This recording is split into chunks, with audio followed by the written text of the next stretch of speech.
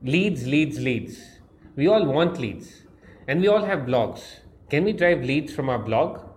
That's what I'm going to talk about today. Get ready for a dose of internet marketing strategy and tactics from the makers of the best digital marketing toolset, Mondovo.com. Here, we tell you how to uncomplicate your marketing endeavors and find success online. Let's get digital marketing simplified. Hi there, this is Sameer Panjwani, founder and CEO of Mondovo.com. So how do you drive a lead from an existing blog? We all have blogs and we all write content on a regular basis, or hopefully we do.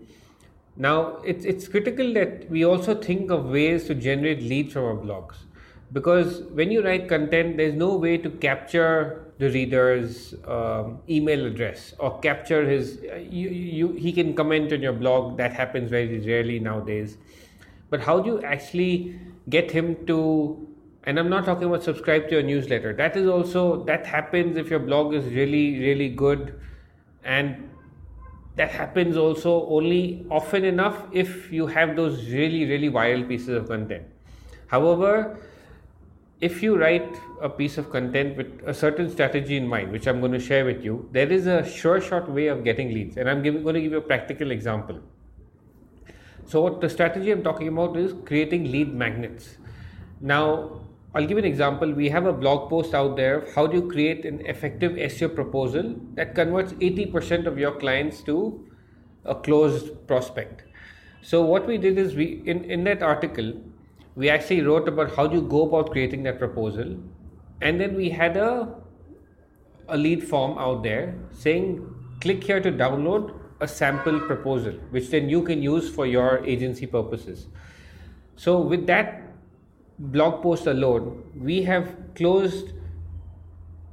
converted 623 prospects in the last 8 months alone.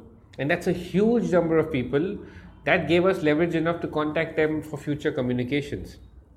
And it was what we did was we thought about a topic where we could offer a template, a downloadable template, which they could then download through a form on our site.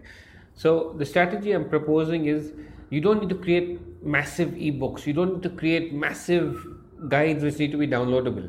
What you need to do is come up with a simple checklist or simple template or simple, even a Google sheet and a calculator, but essentially something that's simple enough, yet your target reader would desire enough to submit a form. But of course, submit his email address. But of course, what I'm saying is your blog post should communicate the value of that asset that they should download. So in our purpose, in our example, we actually communicated the value of that proposal. And that's why people wanted to download the proposal. So keep that in mind. I think it's a smart tactic. It's easy to implement.